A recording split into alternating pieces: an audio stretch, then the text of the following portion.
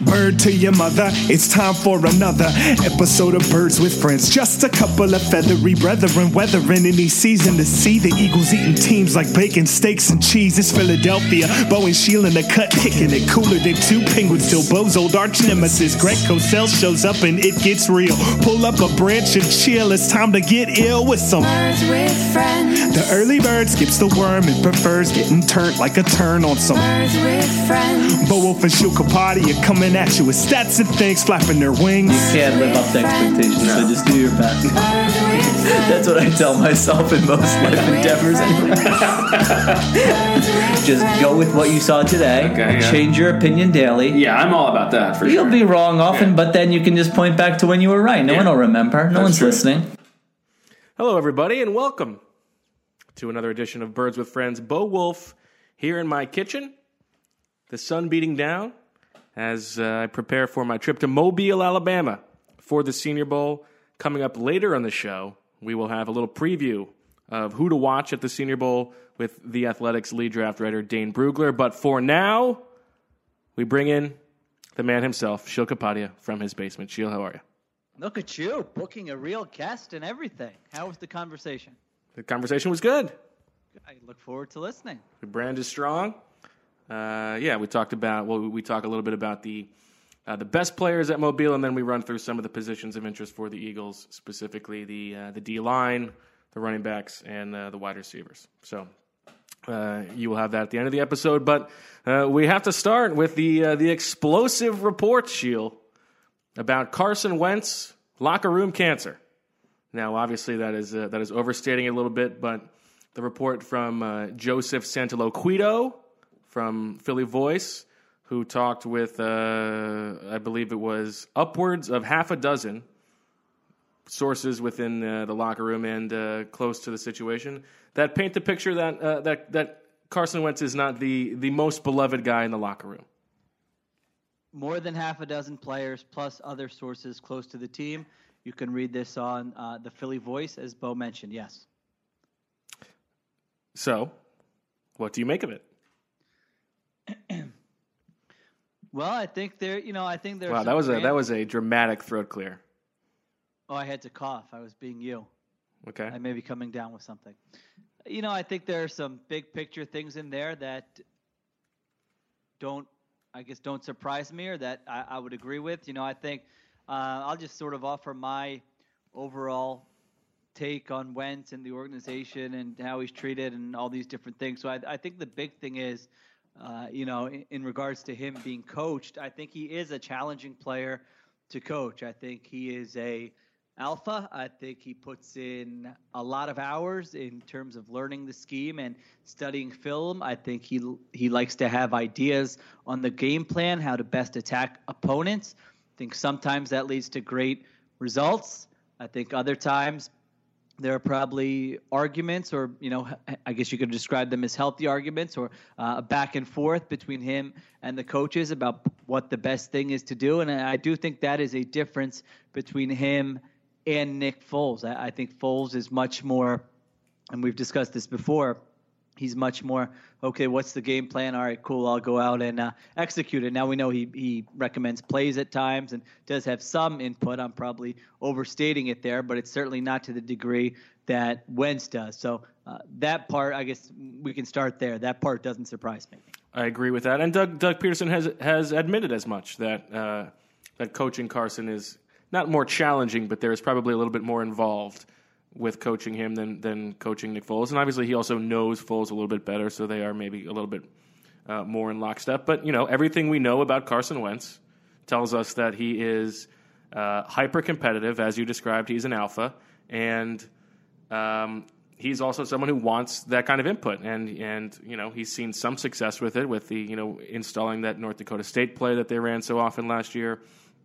I think there's no doubt that as he was coming back into this season with so many eyes on him, that he wanted to have a significant influence in the offense that they were running. Yeah, and I did think, that there was a sort of note in here about maybe him changing plays at the line of scrimmage. And I did think to this year, when every time he was asked about that, he was like, no, I didn't. That was coach. I didn't change the play. Mm-hmm. That kind of stuck out in my head there. And then there's obviously the stuff about Nick Foles versus Carson Wentz, that kind of thing. I mean, I think Nick Foles sort of has a special place in a lot of these guys. I don't want to say heart. That sounds a little bit hokey, but there's a likability about him because he's sort of the guy that nobody expected to play, and he came out of nowhere, and he doesn't do anything to sort of grab the that's not really his personality. Not that Wentz does. I don't think Wentz really did a lot of that either, but Foles is kind of on another level where, like, they win with Foles, and Foles gets credit, and I know he won the Super Bowl MVP, but I think there's a lot of credit that gets spread around probably when Foles is winning more so than when you say, okay, Carson Wentz has been the MVP of the league. That is not a fault of Wentz's. I mean, the guy who's the high draft pick, who's going to get paid a huge amount of money, who's getting a lot of credit league-wide, like that guy is always going to have a harder time sort of connecting is not the word, but you know what I mean? That guy's just viewed differently than the, hey, backup who's been to all these different places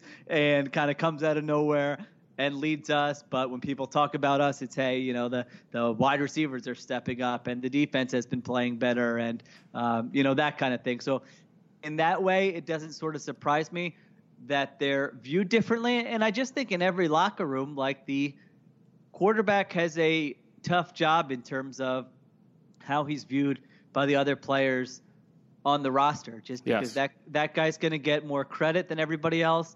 He's going to get paid more than everybody else. He's going to get more endorsement opportunities than everybody else. His name's going to be in the headlines more than everybody else. And so that dynamic is tricky in, like, every NFL locker room. Obviously, I saw that to the nth degree in Seattle. I mean, that once the quarterback especially gets paid and is the guy in commercials, and others feel like, hey, why is he sort of being viewed differently than the rest of us when we all have a hand in it? And especially in this situation, specifically when Wentz has been injured the last 2 years, when the postseason has rolled around, that kind of thing. I think that's just sort of a natural dynamic that doesn't really reflect poorly on Wentz. It's just kind of how it is in NFL locker rooms. Yeah, I mean, it is a tale as old as time that anytime there is a group of people, working together or in a classroom together or whatever, if there is one person who is perceived to be the favored son or the favorite child or the teacher's pet or whatever, that person is everybody's going to be talking about that person. All eyes will be on that person. That's a very natural dynamic. I did think, he had one source quoted as saying that Wentz, quote, had his, I'll use a parenthetically here, rump roast, kissed, and he's had his beginning parenthetical, rump roast, and parenthetical, kissed his whole life, and sometimes acts like he's won 10 Super Bowls. I thought that was a strange thing for someone to say, only because, this isn't someone who, like, played at USC, you know what I mean? Like, he came sort of from North Dakota State. I know he was still and I don't believe that that's how he carries himself, necessarily. I haven't viewed that, no. Right. But, I mean, obviously someone said that. I'm just saying that that is seems like sort of a strange thing for someone to say. Let's see. Wentz tended to complicate the offense. We talked about that. That is not surprising to me. At the same time, they did say it was later in the year when they simplified it, right? So, I mean, I think that might have been a game with Wentz, but, I would probably agree with that. It is more complicated with Wentz than it was with Foles. And whether that's the coaches coaching it differently or whether that's the quarterback wanting more input, I think it's probably a little bit of both those things. Yeah, I mean, listen, I think if you really think about it, there is not a ton in here that is super shocking when you just think about, every NFL locker room, anytime you have 53 players or however many players, not everybody is going to get along. If you could write a similar story like this about every locker room, I'm sure. I'm sure that there are players on the Patriots who don't like Tom Brady. There's been plenty written about behind the scenes stuff in their organization. But I think that there is something in here that is true. That is, it is incumbent upon Carson Wentz to maybe recognize some of his own failings and move forward. This is part of this is just as much part of the process of becoming a great quarterback as improving his fundamentals footwork wise or whatever. I think he, if he's being honest, would tell you that there's some stuff in here that is true and that he needs to address himself. And at the same time, I still think that he's the guy for the future. I think he has a very bright future. I mean, a lot of teammates came to his defense right away on social media. Fletcher Cox, Brandon Johnson, Brandon Brooks. I think this is a classic scenario that we often talk about multiple things being true, that there's a lot of truth to what is in this report and that it is also not really a big deal. I think that's right. Yeah, I wouldn't, I don't think they're all of a sudden going to bring in everyone for interviews and, kick people out or talk to Carson Wentz and say, who do you want gone? That kind of thing. Well, yeah, I mean, then that is, the idea that they should identify the moles here and then get rid of those players is only playing into the perception that he is coddled within the organization. You have to. Part of life is being able to work with people that you don't get along with necessarily. Correct, and that even with the coaching of Carson Wentz, like Doug Peterson recognizes the talent that he has to work with here. He also recognizes some of the challenges in coaching Wentz, and they're, for the most part, probably good challenges.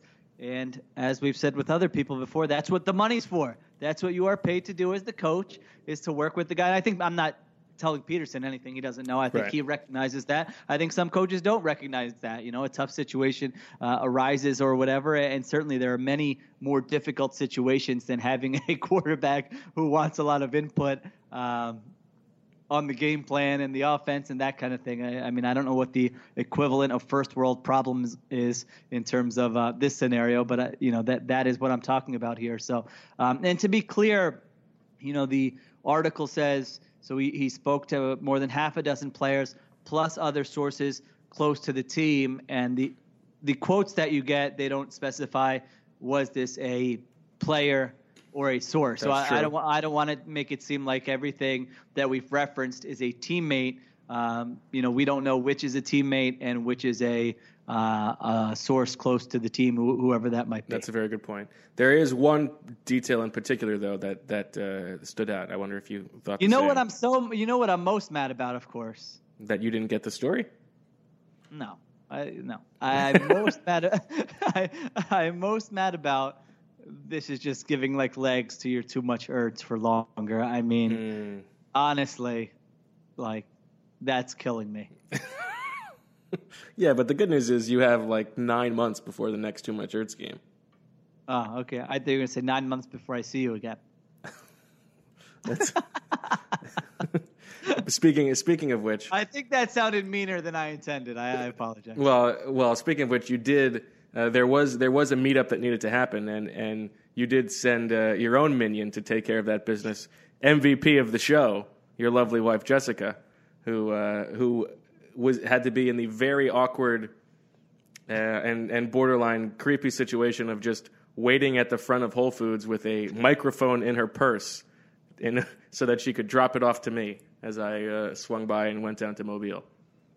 Well, you needed it. It's the off season for me. I did. She did a great job.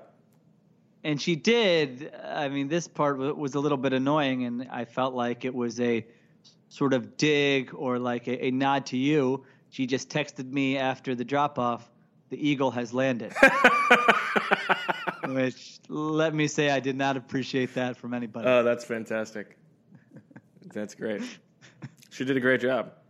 Good. Although I admit it did make me feel like I wish that I had a purse, because she was able to carry it around in her purse, whereas I then went into the Whole Foods and I'm just walking around holding a microphone in my hand, and the guy who was at the register was like, "So what's the deal with the microphone?" And I had to be like, "It's for a podcast." He's not a listener? You should have called him out. I guess I should have. I should have started interviewing a purse. It must have been some type of bag that she was carrying. Okay, I mean, She's not it a was big something. purse person. I thought it was a purse. We'll have to get to the bottom of that. It may have been my merce. It may have been. Okay. So MVP of the show. Are you going to get are Doug Peterson or Howie Roseman? Are they going to be available at the Senior Bowl? I don't believe they are scheduled to be available. Well, so you might have to do some stalking and cornering with the other members of the Philadelphia media. Maybe we might have to get comment on this Wednesday. There's a couple North Dakota State players there. Maybe I'll have to get their thoughts on. Ooh, I like that. Yeah. I thought the most interesting detail was the verbal altercation between I believe it was described as a veteran leader and Carson Wentz. I'm trying to pull it up here.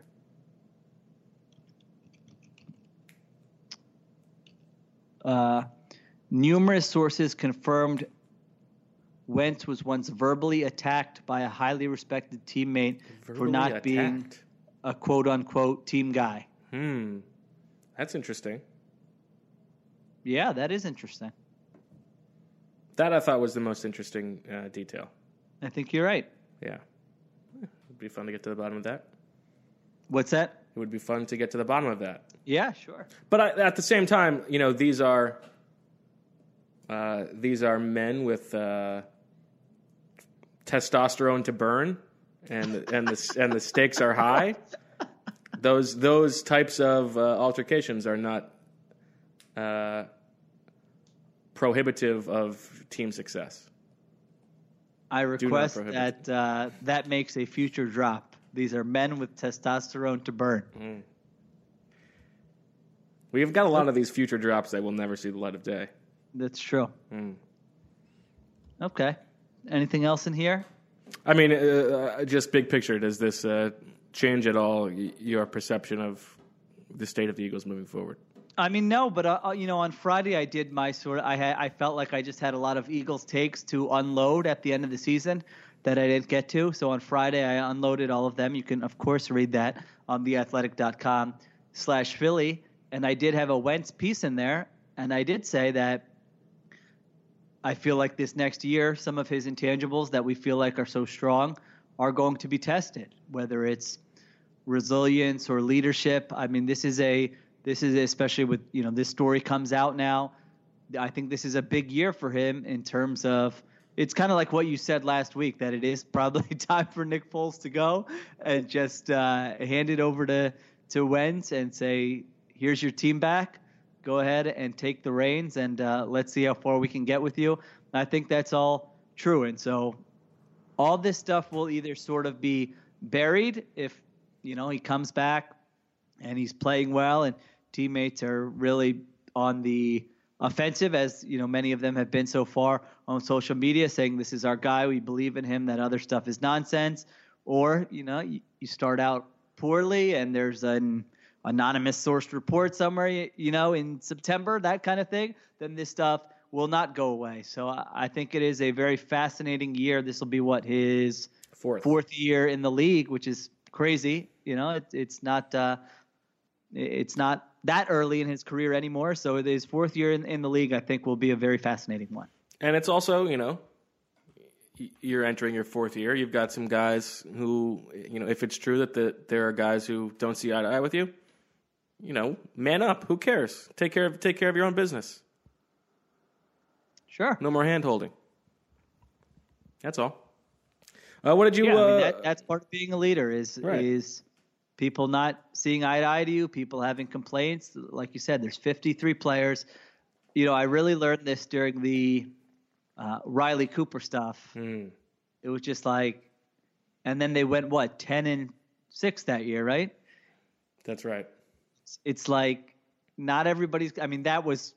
I don't want this to get misconstrued. That was totally You're a big different. Riley Cooper fan, and that was totally different than what this is. You perceived him to be one of the leaders of the team. I remember just in my journalistic career thinking this is a good lesson to learn, that not everybody gets along. In fact, there are people that probably hate each other in every NFL locker room. And you know what? It doesn't prevent everybody. It doesn't prevent a team from winning unless it reaches a certain point. That's right. A team makes a miracle. I know that's right. Are you wearing your Riley Cooper jersey at the moment?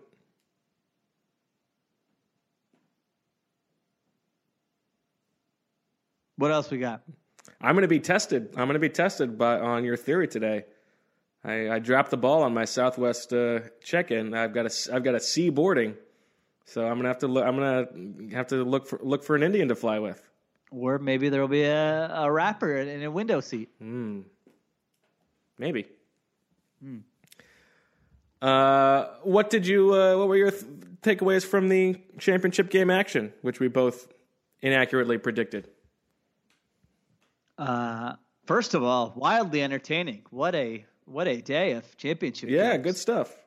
It was both very, I don't know if fun is the right word, but very entertaining games. You must be on cloud nine.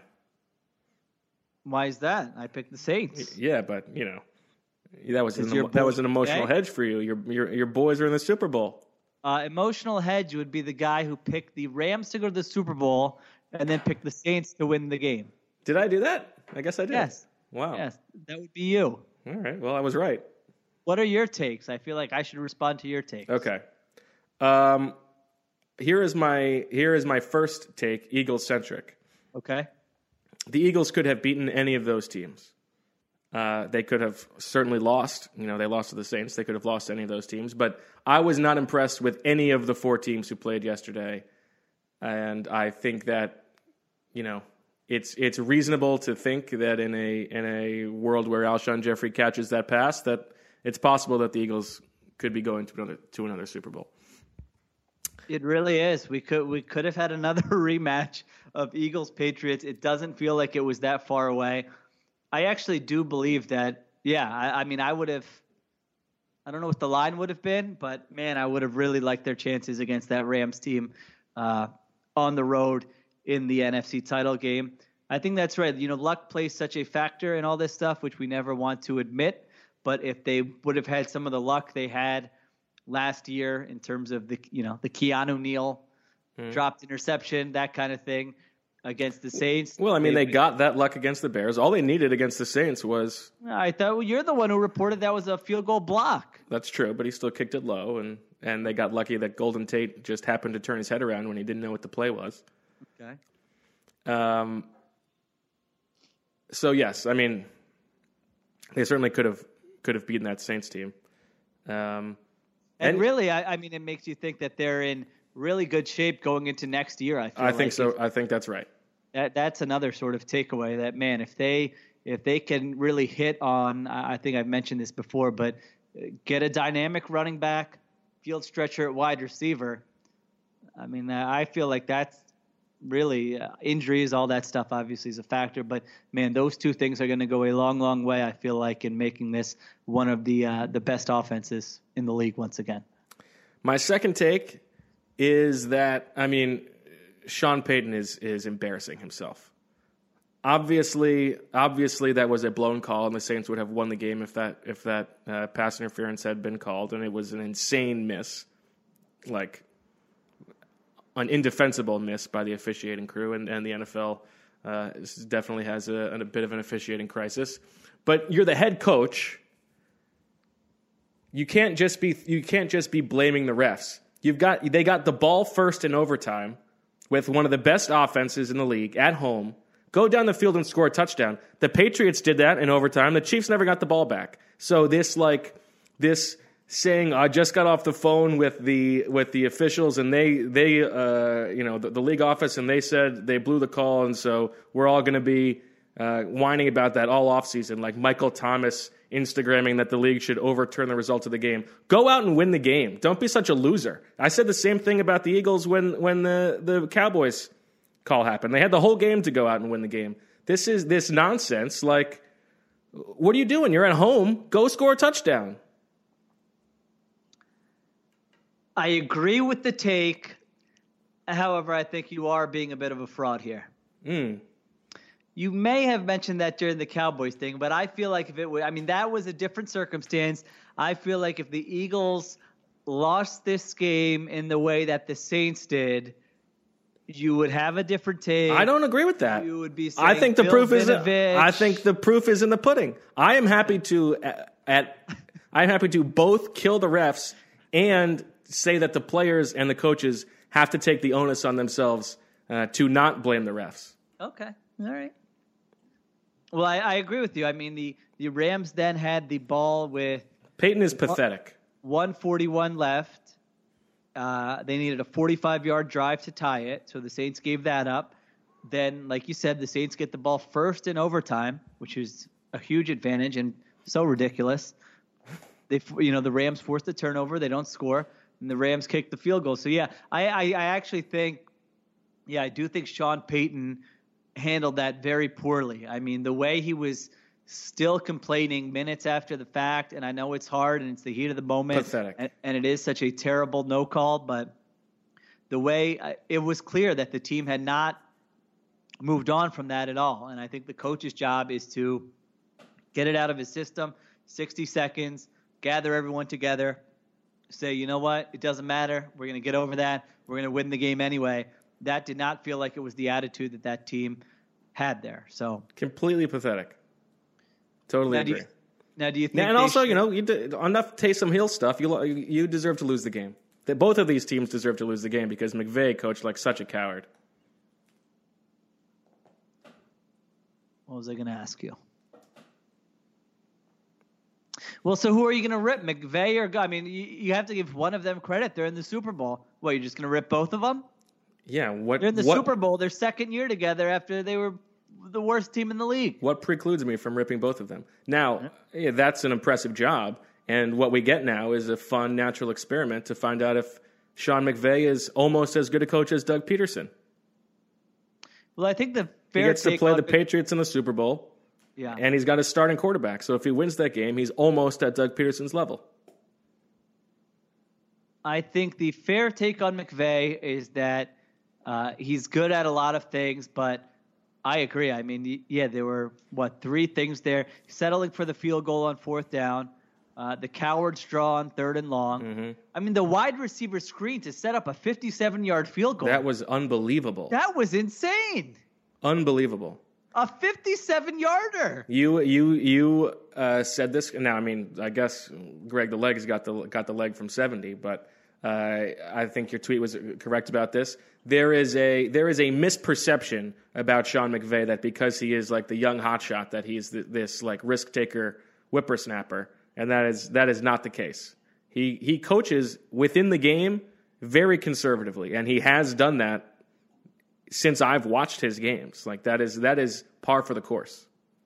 Well, people did point out, a few people, that the fake punt, which is true. He's got a good special teams coach. Yeah. I mean, the fake punt is so underutilized.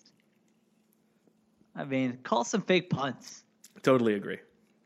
So I did not like those decisions. But, I mean, Greg the Leg just, saved his butt. I mean, my gosh, if he misses that, the Saints have great field position. They need to pick up, 2 first downs, and they kick a field goal and win it. McVay would be getting crushed. That's actually one of my favorite parts about yesterday is that, you can pick these individual moments where if the result was different, everything we're talking about today is just kind of turned that's the whole sport of football. I know. It's insane. If he misses that, I can't believe no one, Or if the Chiefs win the coin toss. Well, how about if Dee Ford lines up not in the neutral zone? Yeah. I mean, that is the biggest one of the weekend. So if Dee Ford lines up correctly. Now, there was a take that I saw which makes sense to me that part of the reason he lined up in the neutral zone is because the left tackle was not lined up where he should have been. He was lined up too far off the ball. But that's not like a penalty on the offense. Isn't it? Is it? I didn't think it was a penalty. I don't know. Maybe not. Someone who writes about football for a living, I don't know get the rules back of to the us NFL. And let us know if that was or not. But, I mean, he can't be lining up in the neutral zone. But yeah, if he doesn't do that, think about it. We're talking about a 3-interception performance from Tom Brady, probably the end of that relationship. You think so? Maybe. I don't know. Well, you said probably. You just went from probably to maybe. Well, Don't those mean the same thing? Not really. I don't think about what I say. But I think that one would have been really unbelievable. You know, that's the biggest change. And then to Brady's credit, you know, then in overtime, faced with 3 3rd and 10. Those were some great throws.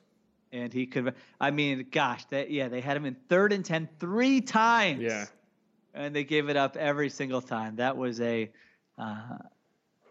very frustrating to watch if you were rooting for the Chiefs or hoping for Andy. This wasn't a classic Andy blows it in the playoff game, though. No, I don't think so. It's hard to give him too much. I mean, literally, it came down to a coin flip. If they had won the coin flip, they would have won the game. I mean, they have to change that, right? I don't think they'll change it. Why not just change it in the postseason at least? It's not that hard. I agree with that. In the postseason, just say every team gets at least one possession. That's all. Yes. If the Chiefs get it back and score a touchdown and kick the extra point, then you keep playing. If they score and go for 2, I guess the strategy would be different. The Patriots would probably want the ball second in this situation, but you know what I'm saying. If the second team doesn't match the first team, they lose. If they match them, you play on. If they beat them, they win. What's so hard about that? Think of the hours these guys put in and the punishment on these players' bodies, and it comes down to a coin toss. Well, but there are so many things like that. I mean, it comes down to a referee's decision. It comes down to Alshon Jeffrey dropping the ball. It comes down to... That's true, but this is an easy fix. Yeah. To give everyone a shot. I suppose. I mean, they did have 4 quarters of a shot. That's true. All right. So you think everyone should stop whining? I think on the overtime rules, I think generally speaking, yeah, everybody should stop whining. Maybe I'm wrong. I think Mike Sando, I would have to fight. He had a pretty good tweet saying that it's not the team that gets the ball first doesn't. The percentage that they score is not a touchdown on that first drive was not nearly as high as I thought it was. So maybe you're right. I would like to know what the percentage is in the playoffs, though. Okay. Because in the regular season, you've got all these jabroni teams. Yeah. Who stink anyway. Do you believe that the Patriots are going to win another Super Bowl? I can't believe. I couldn't believe when the line started at Rams -1. I would have said Patriots by 3 or 4. I think they're going to kill them. Well, it's already at -2. Yeah, I love the Patriots in this game. I would. Yeah. You know, we don't condone gambling, but if you know you're going to gamble on this game, I would jump on that before that line. It seems like I think the Patriots have been much more impressive than the Rams. Why did I say we don't condone gambling? Who cares? What am I to? If you want to gamble, gamble. What do I care? Yeah, I mean we've been doing lettuce all week. Yeah, I was shocked by that. I was shocked. That Rams team. You know what? I do think you're a little hard on Jared Goff. I will say.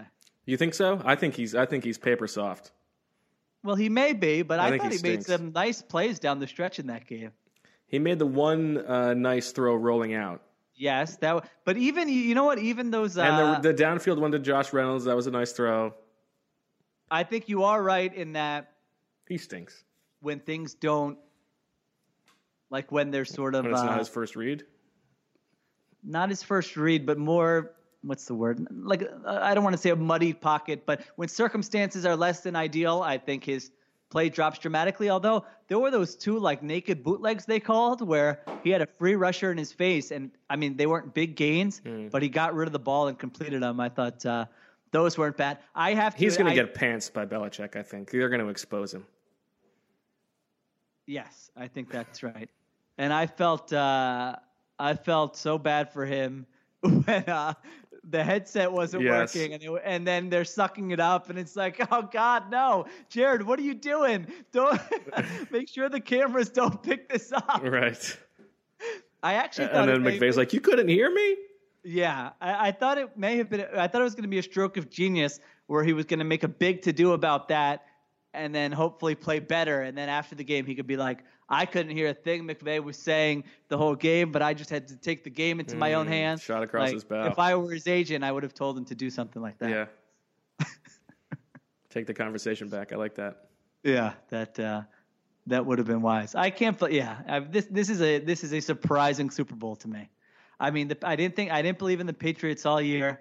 and they just sort of hung around, and they got a very, I mean, they that, had to that game script was as perfect as they could have hoped for. Like getting the ball first, a long drive, Chiefs go 3 and out, another. I guess then they threw the interception, but the Chiefs just being completely unable to do anything in the first. I mean, they get credit for that. The Patriots do, but 94 plays to 47. I think that game. If you play that game 10 times, I think the Chiefs win 7 of them. Really? Yeah. 7? Yeah. Okay, maybe. I think the Patriots needed a very specific way for that game to turn out. How about that one they throw? Could execute that. How about that one Mahomes throw with the guy in his face when he went sidearm? That was awesome. That was nice. How about the phantom roughing the passer call? I didn't think that was as bad as. Really? I mean, it was. I don't like those calls, but he didn't. He did graze his face mask, and that is against the rules, right? I don't think there was a graze. I think he hit his shoulder pad. I thought his finger grazed his face mask on the way to the shoulder pad. I could be wrong, and I mean, obviously that's a ridiculous call, but it wasn't as bad as the Saints call. This is kind of interesting. Now Nate Sudfeld has chimed in. I did see the Sudfeld one. This is a weird time to be I don't know. It's just strange. I guess that's good. So now is everyone going to look at who did not tweet anything out? Right, exactly. And anybody who's on vacation and unplugged is suddenly culpable. We have a Jason Kelce quote too. Okay, where's this from? To Nick Fierro.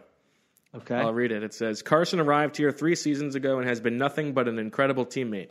From the moment he started taking reps as a rookie, you knew there was something different about him, and our entire offense got better largely because of the competitor and player he is. His work ethic and attention to detail every day made an impact on others, and he's without a doubt a tremendous leader through his words and actions. I have not read Joe's article and don't want to get into a habit of addressing unnamed opinions, but I know this. Carson, through the first 3 years, has been nothing but a great teammate, trying to get better each and every day, trying to make others be better each and every day, trying to make this team better each and every day. And when the dust has settled, his legacy will be one of an incredible competitor and teammate who laid it on the line and every day for the guy next to him, and a man who did everything he could to help his team succeed. I'll go to war any day of the week and twice on Sunday with guys like Carson Wentz. It's pretty strong. Pretty strong. Yeah. I will say there is a lot of oh, what are you doing? You can't quote guys anonymously. You don't believe anything until someone puts their name behind it. I think that is unfair. In a thing like this, I think it is, and that if you have done the work to talk to multiple people, and there is you believe a sentiment that is shared by people, I think it is reasonable to quote people anonymously. I agree. I mean, yeah, you're not going to have. Otherwise, you would never get a player saying anything bad about a teammate ever. If that, even if that's how they feel. Right. Right? I mean, yeah, I think that's guess totally reasonable. Sometimes you would, but I mean, certainly not. I don't have an issue with that, reporting it in this case. Yeah. What else? What'd you think of Tony Romo? A lot of fun. I really like the fantastic. I really don't understand people who did not like that. I thought that was it was awesome. I'm gonna get crushed. Yeah, that was like a Hall of Fame, bro. I don't remember enjoying a color commentator for a big game more than that. He was great, and he was right every time. Yeah, and even the times when he was wrong, it was still interesting. There was the one, he said the Patriots had the 4th down, and he was like, all right, it's either going to be a sneak inside to Brady, or he can change it to a perimeter run, and they handed it off to Burkhead. And it got crushed. That was great. Yeah. That fun. Was fantastic. That enhances my viewing experience. Yes. So, you know what I did think? He should be a defensive coordinator. Yeah. Yeah, I mean, he knew everything that was coming. Yeah, but think what's in that for Tony Romo? He gets paid less and he has to work much more. Okay, but I'm saying why? I don't know. Is he just like a football beautiful mind? Shouldn't there be other people who are like this? Yeah. This? It sounds like you want to hire Juan Castillo as the offensive line coach. Maybe Andy was onto something. Poor Andy. Yeah, poor Andy. Is it ever going to happen for him? No, I now don't believe that it's ever going to happen. I'm sure I'll still get duped next year. Maybe it will. Like I said, I didn't think. Although in the first half, I was feeling like, oh gosh, this is a game I've seen before. Yeah. Then they turned it around. I mean, they scored 24 points in the fourth quarter. They came back to take the lead twice, right? So I don't think it's fair to just put this in the basket of Andy Reid came up short in a playoff game. I agree. Of course, the facts are 1-5 now in title games. 3 times at home as the underdog. But, this was on their defense. So yeah, right? For sure. I mean, it's on their defense. You think they'll make a change at defensive coordinator? You think it's a talent thing? No, I don't think they'll make a change. Okay. Juan Castillo? Maybe. He's available. Tony Romo? How about that? If he hired Tony Romo as his defensive coordinator? That'd be something. That would be a loss for viewers. I mean, again, there's absolutely nothing in that for Tony Romo. No way. He's living the life. Completely. Yeah. Okay. All right. You got to go catch a flight. Got to go catch a flight. And for this episode, we will hand it off to Mr. Dan Brugler. She'll have a good week. Thank you. And as always, we love you. Well, we have quite a pleasure here on Birds with Friends today to preview the Senior Bowl week ahead. We bring in the lead draft writer for The Athletic, our friend Dane Brugler. And Dane, a friend of Fran's is a friend of ours. Well, that's the first time in a while if that association's actually been a positive, so that's good. That's exactly right. So obviously, a fun week ahead here in Mobile. Tell me, the Eagles have the 25th pick. Obviously, Howie Roseman is a guy who is always willing to move up or down in the draft. So if you are looking at first-round caliber players who are going to be at the Senior Bowl, maybe excluding the quarterbacks, because obviously that's not a position of interest to the Eagles at the top of the draft, who are the best players who are going to be there this week? Yeah, if we exclude the quarterbacks, Daniel Jones from Duke, Drew Lock from Missouri, those would be the two that we talk about. But if we're just talking non-quarterbacks, I think there's 3 that immediately stand out. Montez Sweat, defensive end from Mississippi State, originally was a tight end at Michigan State. They moved into the D-line, had some trouble, coach's doghouse type of thing, goes JUCO, and then goes to Mississippi State the last 2 years, where had double-digit sacks in the SEC, just really separated himself as one of that conference's best pass rushers. Long, lean-muscled, uses those long strides, balance, the length off the edge. Eager to see what he weighs in at, because he's over 6'5", but he's more 245-ish. So really lean-muscled, and so eager to see the weigh-in results for him. But I think he has a chance to be a first-round pass rusher. Nasir Adderley from Delaware, who's a Philly native, one of my favorites in the draft this year. I watched his tape back in October and immediately was just hooked. And I could tell back then he was going to be one of the best defensive backs in this draft class. And then once I watched more of the defensive backs, I think it became pretty clear he's the top safety this year. Has Hall of Fame bloodlines. Herb Adderley is a cousin a few times removed.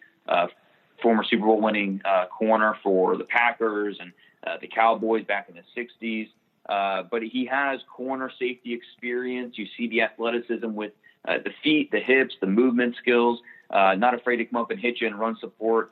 So I think he brings a lot of versatility. This will be a big week from him, going from the FCS level to this type of stage. Does he live up to the hype that I just kind of put on him as being the top safety this year? We'll have to see about that. Big week for him.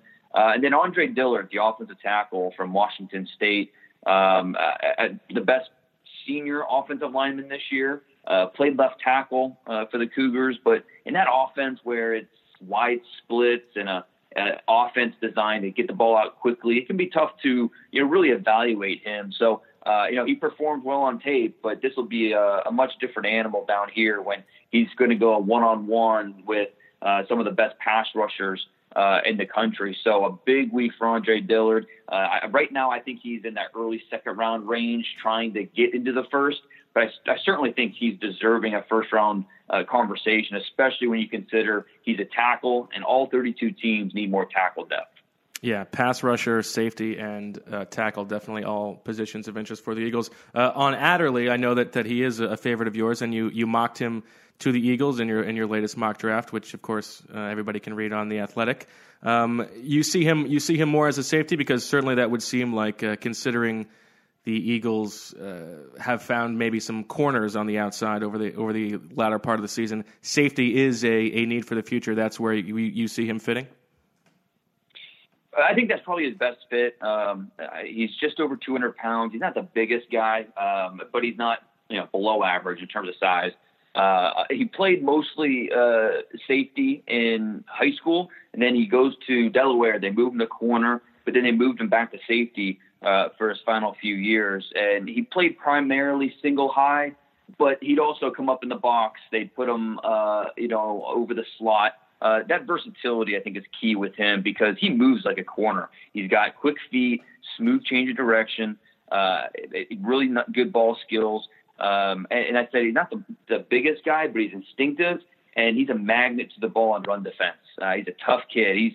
He doesn't look like much, but on all of his tackles, he was getting up before the ball carrier was. So I think he plays with an edge to him that really shows that you really need at that safety position. So I'll be eager to see how they use him here in practices. Does he get some one-on-one reps with the corners, or is he primarily a safety? I think regardless, that versatility is something that will only help him.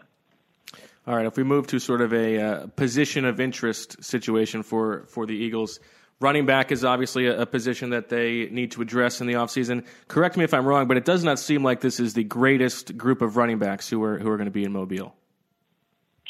No, it's not. And the top senior this year is Damian Harris from Alabama, but unfortunately he will not be here. So the next top senior after that, Dexter Williams from Notre Dame, Myles Gaskin, Washington. These guys are more early day 3 picks as opposed to top 100, maybe not even the top 4 rounds. So not the best group of running backs, but honestly, in a setting like this, running back is probably where you gain the least amount of information. Mm-hmm. It's tough for a running back to really show what he can do, except for pass protection drills and catching the ball out of the backfield. That's where you can, a guy can really separate himself. I know, a guy like Donald Pumphrey did that a couple years ago. Oh, so no, you're going to get everybody very upset. Yeah, the running back group this year is probably the position we'll talk about the least. When it's all said or throughout the week, and then when it's all said and done. But thank God for the juniors. It's I think of my top 11 or 12 running backs, there's only one senior. So wow. Plenty of reinforcements coming with the underclassmen. There is a local guy there, the Temple running back, Raquel Armstead. Can he or any of the guys there, are they factors out of the backfield in terms of as receivers? For a lot of these guys, we're going to find out, because they just weren't asked to have that type of role at the college level. And Armstead, he's one of them. I think he had like under 40 catches over his career. That wasn't a big part of his game. And even when, watching his tape, when they did ask him to do that, it wasn't a natural thing for him. You saw inconsistent focus, inconsistent adjustment skills. If the ball wasn't thrown perfectly at his jersey. So, there are things that's where it's important for a running back here during practices to see how they catch the ball, how they hold up in pass pros. So big week for a guy like Raquel Armstead, who needs to prove that he's worthy of being drafted in those later rounds. I think Corey Clement was a learning experience for us in terms of that. Whether a running back is used as a receiver in college or not doesn't necessarily preclude him from being effective in that role in the NFL. So I think you're right that from an all-star game setting, you're not going to learn much about these guys as runners, but maybe you can learn a little bit about them as receivers. And speaking of receivers, obviously the Eagles, with a need at wide receiver, especially somebody who can stretch the field, that has been a problem for them all year. Who are the guys here who have that vertical ability? Well, the top guy, unfortunately, had to pull out, I believe because of an injury, Emmanuel Hall from Missouri. He's got 4.3 speed, and that is exactly what he does. Takes the top off of defense, stretches out the secondary vertically. I'm really disappointed he won't be here because going into this week, he was my top senior receiver, a possible second, third round pick. Unfortunately, he won't be here. Andy Isabella from UMass, who's undersized. He's probably 5'9", maybe 190 pounds, but he has legitimate, 4.4, 4.40 speed. He's just undersized, and so I expect a big week from him. His speed, his quickness, DBs, especially one-on-ones on an island, they're just not going to be able to keep up with Isabella. So it's going to be a big week for him. I'm not sure he fits necessarily what the Eagles might be looking for. I think he's better inside. I think he has a speed for the outside, but when you factor in his size and what he does best, I think he's better inside as a slot receiver. After that, I think there are some interesting names. Guys like Deebo Samuel from South Carolina, can he fill that role? When he gets off man coverage, he's able to use that athletic twitch and make something happen. Not as effective against press coverage, so we'll see how he does this week. Jalen Hurd from Baylor, another bigger, better speed than expected type of guy. I think he played a lot of slot at Baylor. He's former running back at Tennessee. Where does he fit best in terms of where they use him on the field? Is he an inside slot receiver? Can he play outside? I think it's a big week for him as well. And then, going after that, you've got guys like Jacoby Myers from NC State, David Sills from West Virginia, who had a very productive career at West Virginia. And that pro style, or nothing that comes close to a pro style scheme, I should say. But how does he translate this week to more of a pro style, where he's going to be asked to face press coverage? He's going to be asked to be doing some different things, expand that route tree a little bit. So a big week for some of these receivers. How about Fran busting out the writing pen for his David Sills feature? It was fun to watch him sort of creep around the locker room over the past couple weeks, asking Wendell Smallwood about a guy he played with in high school. That's great. Fran, no stone unturned. That's for sure. That's right. How about the guys up front on defense? I guess we can start with the edge rushers. You talked about Montez Sweat. He seems like the prize of the bunch here. But there's some other guys who have been productive, and we've seen that the Eagles sort of tilt this scale a little bit towards production, at least with the Derek Barnett pick. So I know there's a guy like Jaylon Ferguson from Louisiana Tech who's been very productive. Who else stands out from this group? Yeah, it's a really interesting group of pass rushers here. My edge rusher might be the most or the deepest position in the entire draft. And I think that is, partly because of the seniors we have this year. Unfortunately, Josh Allen from Kentucky pulled out. I don't think anyone really blames him. He's a possible top 5 pick.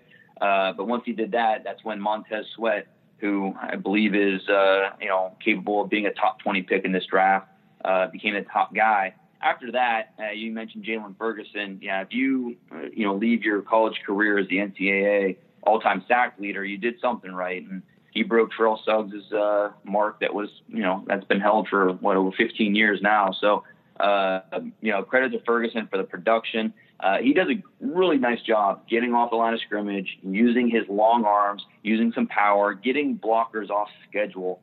He's not that quick twitch, bendy around the edge guy, but I think he has a quick first step, uses those long arms, balance at the point of attack. And that allows him to, get blockers, tie them up in position they don't want to be. So for Jaylon Ferguson, he's not going to be a big-time tester at the Combine, but I think a setting like this at the Senior Bowl is where he can really help himself, possibly, put himself in the first-round discussion. I think he's more, early second round right now, but a good week here can put him in the first. DeAndre Walker from Georgia, who is a one-year starter, waited his turn, and this year as a senior for the Bulldogs, really had a nice year. He was kind of a pass rush specialist earlier in his career, and then this year he showed that he's much more than that. He can drop, he can play the run, maybe a little bit of a conversion guy with a hybrid skill set. So, will he play more linebacker this week? Will he be with the edge guys? That position versatility and fit will be a big question for him. Oshane Ximines from Old Dominion, 6'3", 250 pounds, another really productive guy. I had a good talk with him after Old Dominion upset Virginia Tech, and he was telling me about the players-only meeting that he set up before the game that kind of get everybody riled up and ready for the game, and talked to some other players who talked about his leadership and how that was a big part of that upset. So with Ximines, not only are you getting productive, athletic pass rusher, but a guy who checks a lot of the boxes in terms of intangibles. And then Zach Allen from Boston College, more of a base end, really good run defender, developing as a pass rusher. So eager to see how he can do during one-on-ones versus this tackle group. Can he show a little bit more as a pass rusher and avoid that dreaded, better run defender than pass rusher label, which could push him down a little bit. And then one other guy to talk about, Carl Granderson from Wyoming, showed up as 185 pounds, soaking wet, back as a freshman. He's filled out. He looks the part now. He's up to 260 pounds, but he's still piecing things together as a pass rusher. High upside guy, but I think teams were expecting a little bit more from senior season. Does he take another positive step this week and show that he's maybe a little more advanced than what we saw on the tape? You gotta love when it's a good thing when you add 75 pounds. Yeah, that's pictures of the before and after. Pretty impressive. They did some good work with him to add some muscle, and he definitely looks like Superman now.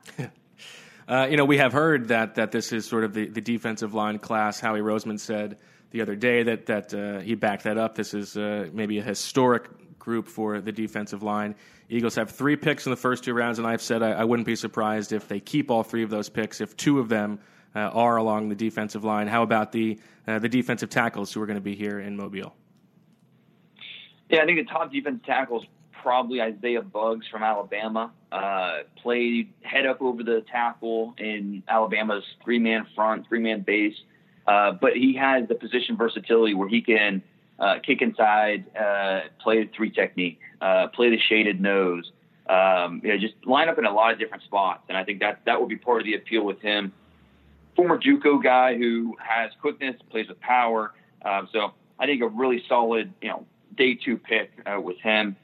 Gerald Willis from Miami had some trouble in his background, really came on strong as a senior and, kind of got everything, back in order and, kind of righted the ship. And so Landon Collins' brother, I believe, right? Is it his brother? I believe it's his brother. I knew they were related. I wasn't sure if the exact connection there, but he's a guy who wins with that first step. And so, how does he hold up against a run? That's the big question.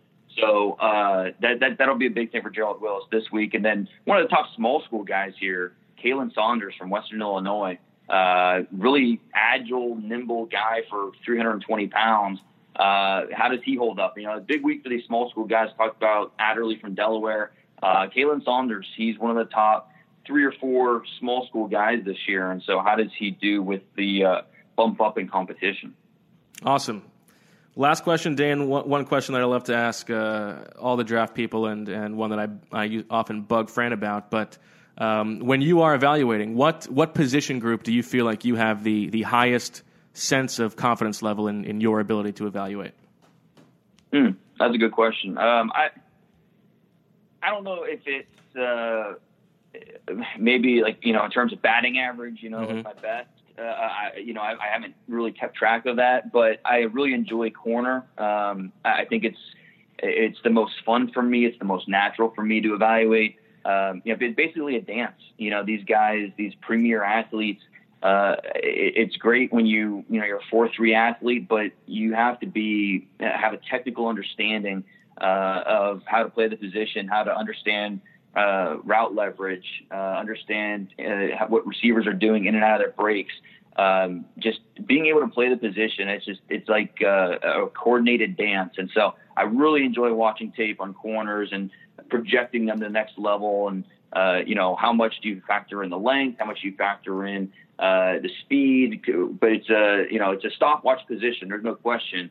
But you still have to be very skilled when it comes to from the neck up in terms of understanding, breaking down what a receiver is doing, but then also the technique and your footwork and everything else. So I'd say corner. Really enjoy that position when I'm breaking out tape. Well, that's well said. What a poet. Well, follow Dane on Twitter and obviously on The Athletic for all of his draft skills, and we'll be following you in Mobile. Look forward to seeing you, Dane. Awesome. Thanks, Bo. Thanks so much.